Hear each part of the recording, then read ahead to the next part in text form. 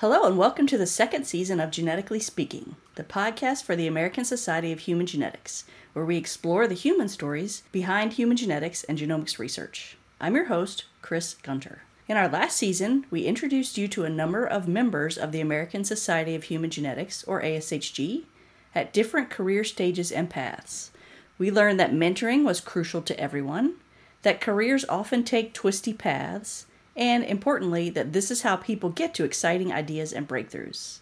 In Season 2, we're going to focus on the stories and people behind exciting papers primarily from the last 3 years. These publications were nominated by the members of our ASHG Online Programs and Professional Education Working Group. The papers include basic science, clinical findings, translational research, genetic counseling, and ideas about the social responsibility we have as scientists. We are looking forward to introducing you to some new voices and some new possibilities. Thanks for tuning in. Hello and welcome to the second season of Genetically Speaking, the podcast for the American Society of Human Genetics, where we explore the human stories behind human genetics and genomics research. I'm your host, Chris Gunter. Today, our nominated paper is Developing a Conceptual, Reproducible, Rubric-Based Approach to Consent and Result Disclosure for Genetic Testing by Clinicians with Minimal Genetics Background. It was published in the journal Genetics and Medicine in 2019. When we invited our two guests to join us, they let us know that since then there's been a follow-up paper in 2021 in the journal Genome Medicine titled Application of a Framework to Guide Genetic Testing Communication Across Clinical Indications. So we'll actually be talking about that one too. And with that, I'd like to welcome Miranda Hallquist of Geisinger and Kelly Ormond, who is both at Stanford University and ETH Zurich. Thank you so much for joining us today. Great to be here. Yeah, thanks for having me. Thank you. I know that these papers report the effort of a large work group. So can you provide some background on how this effort was established? Yeah, I'd be happy to start with that. These two papers were part of some work that we've been doing as part of the bigger ClinGen grant, which I'm sure most of the audience is familiar with. And just like on many of these consortia grants, there was a piece carved out to think about ethical issues and education-related issues. And so Geisinger and Stanford and UNC had all separately written their grants and had pieces. And Andy Fawcett, who was at Geisinger at the time, and I had written almost the same sort of proposal for what we might think about. So we really came together to lead this large cadre work group, which I think at the beginning had about 15 people on it. And we've kind of flexed up and down from there. But we really put together a people who were experienced as genetic counselors, as clinicians, and as bioethics experts to try to think about this topic.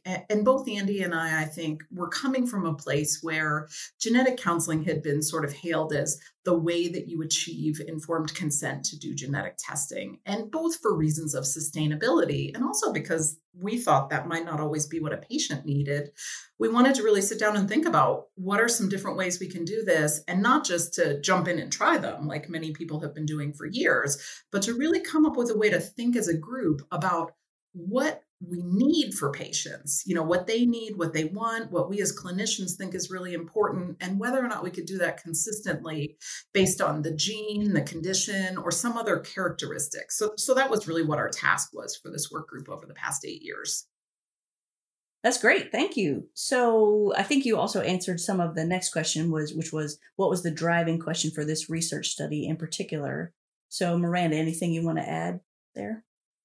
In terms of the driving questions, I think that the work group came together, like Kelly said, and kind of theoretically discussed what do we want to be taking into account when we're thinking about informed consent and patient needs, and how can we build a framework that thinks about maybe sometimes not having that traditional genetic counseling approach, but having a more targeted discussion or even a brief communication with either genetics trained providers or non-genetics trained providers. So then our research question was, all right, we've thought about this as a big group. What do we now want to get feedback on related to this rubric approach of what our groups come up with? And that's what we really dug into with the qualitative interviews in the first study. And then we iterated on the rubrics and then used them in the second study to try to classify various indications both in terms of different gene or conditions, but also in terms of indications for testing, why someone would come seek genetic testing in the first place. Yeah, that's great. Thanks. So you gave us a great segue into the next thing I was going to ask you, which is about your methods. I'm getting into qualitative research myself, and I'm learning many new things. And among them is that not everyone in genetics has familiarity with qualitative methods, which is a very different methodology. So if you could explain some of that, including, for example, what stuck out to me was exponential non-discriminative snowball sampling, which is a great name. So can you talk us through why you chose these methods? Yeah, I can do that. And actually, you can use that sort of a method. It's really a recruitment approach rather than a method like interviewing or surveys or things like that. So if you imagine a snowball, the idea is as the snowball goes down the hill, it picks up more snow. And snowball sampling is the idea that, let's say I reach out to you, Chris, as an expert in one particular area, and we do a survey or an interview with you. And then we say, Chris, can you give us 2 or 3 names of people that you think we could tap into for this? And then we ask them, and they do the survey or the interview, and then they give us some more names. And so all of that together means that we would just continue that snowballing, and we would take all the names that we get from each person and continue to collect data rather than taking 5 names from you and just picking one, for example. Yeah, so there are certainly biases to doing that, but most of our early approaches have really been about getting certain experts and trying to get a cross-section of people, but focusing on the experts. So we cared less about the biases that would come from that kind of snowball sampling, whereas when Miranda talks more about the methods in her study, we were looking at a broader distribution of things down the line, and in some of the surveys that we've done around Delphi methodology and really kind of checking for generalizable acceptance of what we're coming up with. So in the snowball sampling, for example, I would reach out to providers I worked with to say, we're interested in doing interviews with non-genetics providers to see what you all think about this framework. And then they might invite other providers that they worked with to come to our focus groups. And so that's how we kind of expanded our ability to recruit to these qualitative studies. That's great. But I love that you're thinking about the qualitative methodology, Chris, because I think in ASHG, so few of the members really have an understanding of it. And qualitative research gets a bad rap, I think, within science because people think it's kind of soft and squishy and it's just about attitudes. And I think, what Miranda and I have really learned being part of this project is that when you do it well and do it really rigorously, it's quite consistent and you can have both reliability and validity to your results. Right, and it makes the end product better because we were able to take into account what people were telling us and change or iterate on the rubric that our group developed in the first place. And I think it's a stronger framework for having done the qualitative approach. Yeah, no, absolutely. And so to help people understand, so what you did was have the interviews in focus groups. And then what do you do with presumably the transcripts you get from that? Yeah. So when you get these transcripts, I mean, they're, 20 pages long and verbatim, all the ums and every little thing that people say. But we sit down and first what we actually did was I read every interview and focus group and I just had a piece of paper and I jotted down all the concepts that were striking me from this work. And then you take that list and you try to put it together into something that is organized and makes a little bit more sense. And sometimes you'll go back and you'll look at the foundational literature that's out there and see how that resonates. You may have a health behavior theory or a framework you're using. We didn't in this case, but that's another way to approach it. And then you go through and you're really looking for themes. What stands out? What is consistent? And you try to pull it together into those concepts. And it was amazing to me rereading our paper that the things that stood out about the interviews and the focus groups were exactly where we landed 5 years later after going through 2 more research studies. So I think that really speaks to the reliability of what you get when you do this right and when you iterate over the different methods. Definitely. So was there anything else about the study? Did it go as you expected? It sounds like 5 years later you got your results, which I guess is great. But while you were doing it, did you have any surprises? Always, right? I mean, I think one of the things that we thought going in was that the genes and the conditions would be the thing that would kind of separate out how we might do this approach. And in fact, I think at the end, we really decided it was more about the testing indication that might help us triage what condition or what communication approach we were going to recommend. Miranda, what else would you say from your part of the study? Yeah, to dig into that a little bit more, I think that kind of surprised us twice over. So when we were doing the qualitative interviews in the rubric, a development study that Kelly was leading, and that my role was more of a kind of supportive coordination role. I recruited for focus groups. I ran focus groups. I gave Kelly initial breakdowns of what notes I had taken for that first pass at the qualitative analysis. And then out of that, we realized that indication for testing was really important to the folks that we were interviewing. They thought this was important and wasn't represented in our framework. So we added it into our framework, and then we used those rubrics to classify specific genes, conditions. And for each gene and condition, we had 4 different standard indications for testing. So for example, someone might come for genetic testing because they have a personal history that's consistent with a risk for a genetic condition like early onset breast cancer. But somebody may come for genetic testing because they have no personal history, but a family history. So they have multiple individuals in their family who have had colon cancer and endometrial cancer, and now we're thinking about Lynch syndrome. So we used those personal history of, family history of, known familial variant might be another reason someone comes for genetic testing, to be examples that we kind of fed into the top of our rubric, ran through, and ended up with a classification at the end.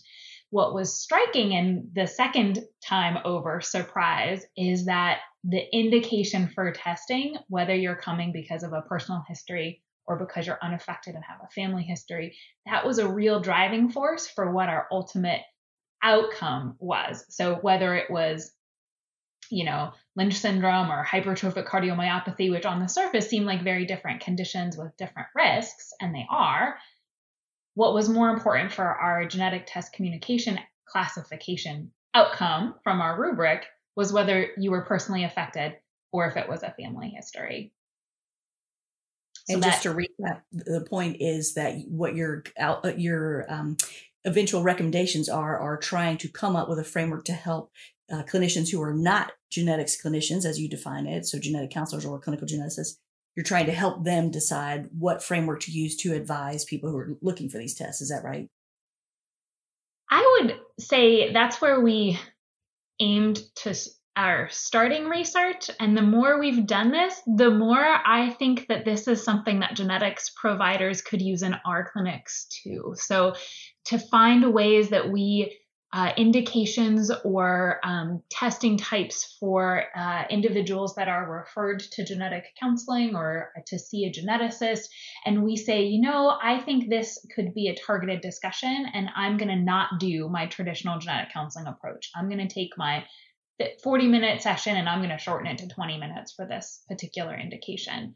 If the patient has lots of questions, they're really anxious, they need additional psychosocial support, whatever, you can bump that back up to being a longer traditional genetic counseling. But I would love to see genetics providers use this framework for triaging our genetics consults just as much as I'd love non-genetics providers to use the framework. Kelly, I don't know if you have anything to add to that. Yeah, so I think that's been the most fascinating thing to me about presenting this research over the years is, as genetic counselors, we sort of frequently go into these sessions with a laundry list of all the things that we're going to talk about, and we overwhelm our patients, and we know it, and we don't want to let go of that.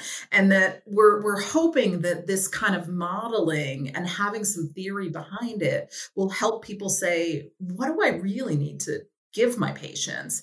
And I can give them more if they're asking for it, but sort of what's that nugget that they need in order to be able to decide, do I want this test or not? And how can we kind of streamline things both for access purposes, right? But also because people just get overwhelmed if they have too much information. And we don't seem to be able to make these determinations on our own.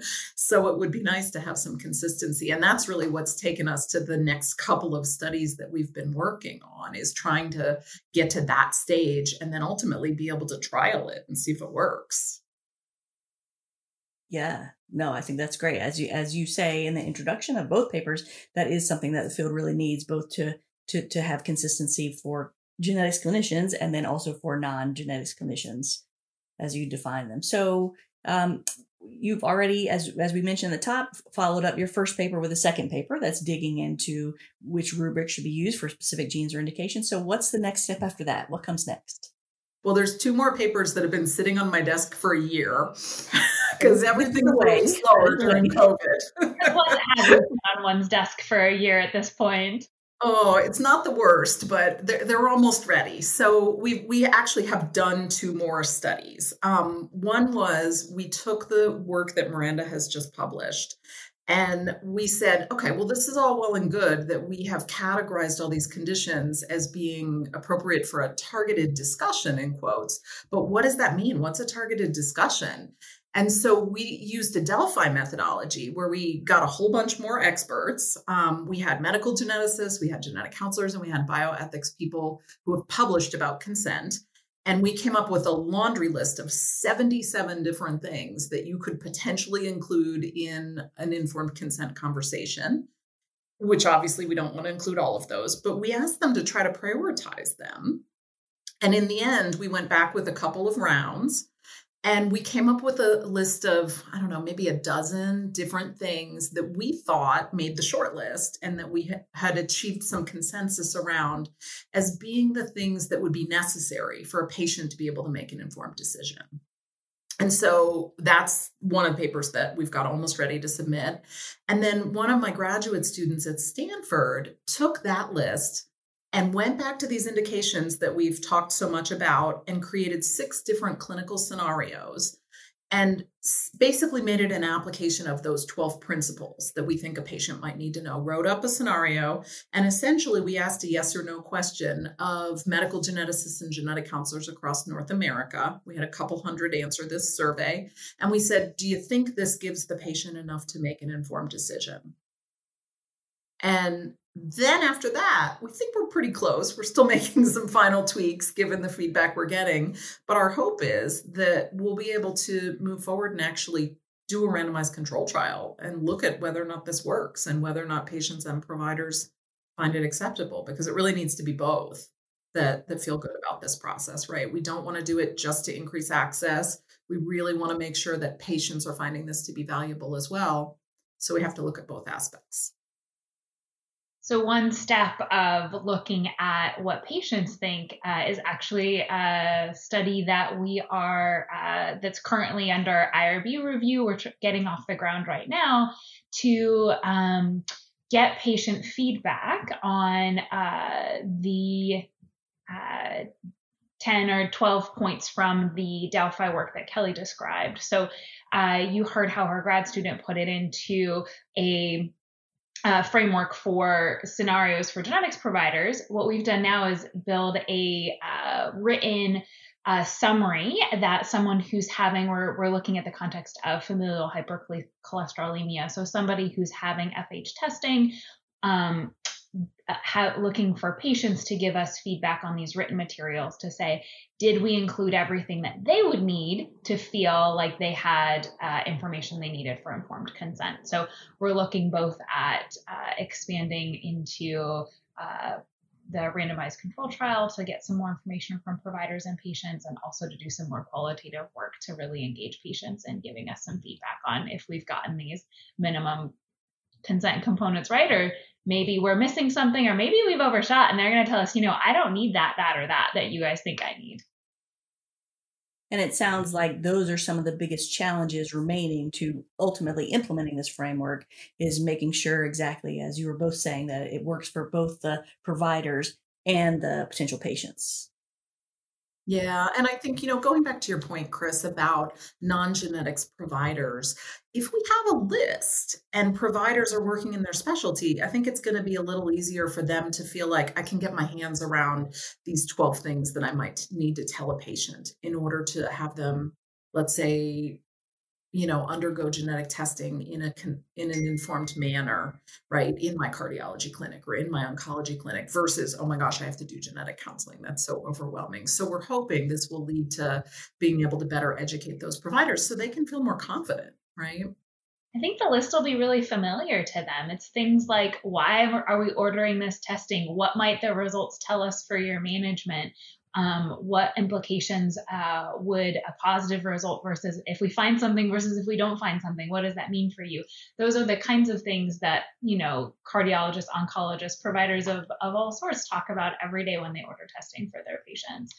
So we're just trying to kind of clarify what it is and what's unique about genetics. Like, this test has implications for family members, maybe isn't something they usually talk about for other tests. And I'm curious, you also mentioned obviously the paper talks quite a bit about the psychosocial aspects for the patients as well. I'm curious if you've ever thought about measuring the psychosocial aspects for the providers, particularly the non-genetics providers. Miranda, you were just saying these are tests that they may think about a lot, but they may not be in that ordering space a lot. What's going on with them? That's a great question. They're giving me the look of, that's a great question. We don't know. That is a great question. We included non-genetics providers when we did our original interviews. And most of what they said was, it's different because I have to talk about the family implications. I don't really understand how good the genetic test is. I don't know what to order. Yeah, there's this general nervousness about it, right? And again, I think we're seeing that across all of medicine around genetic testing. They feel like it's too specialized. They feel like it's different somehow. And maybe we haven't made it easy enough for them to get comfortable with it in the past.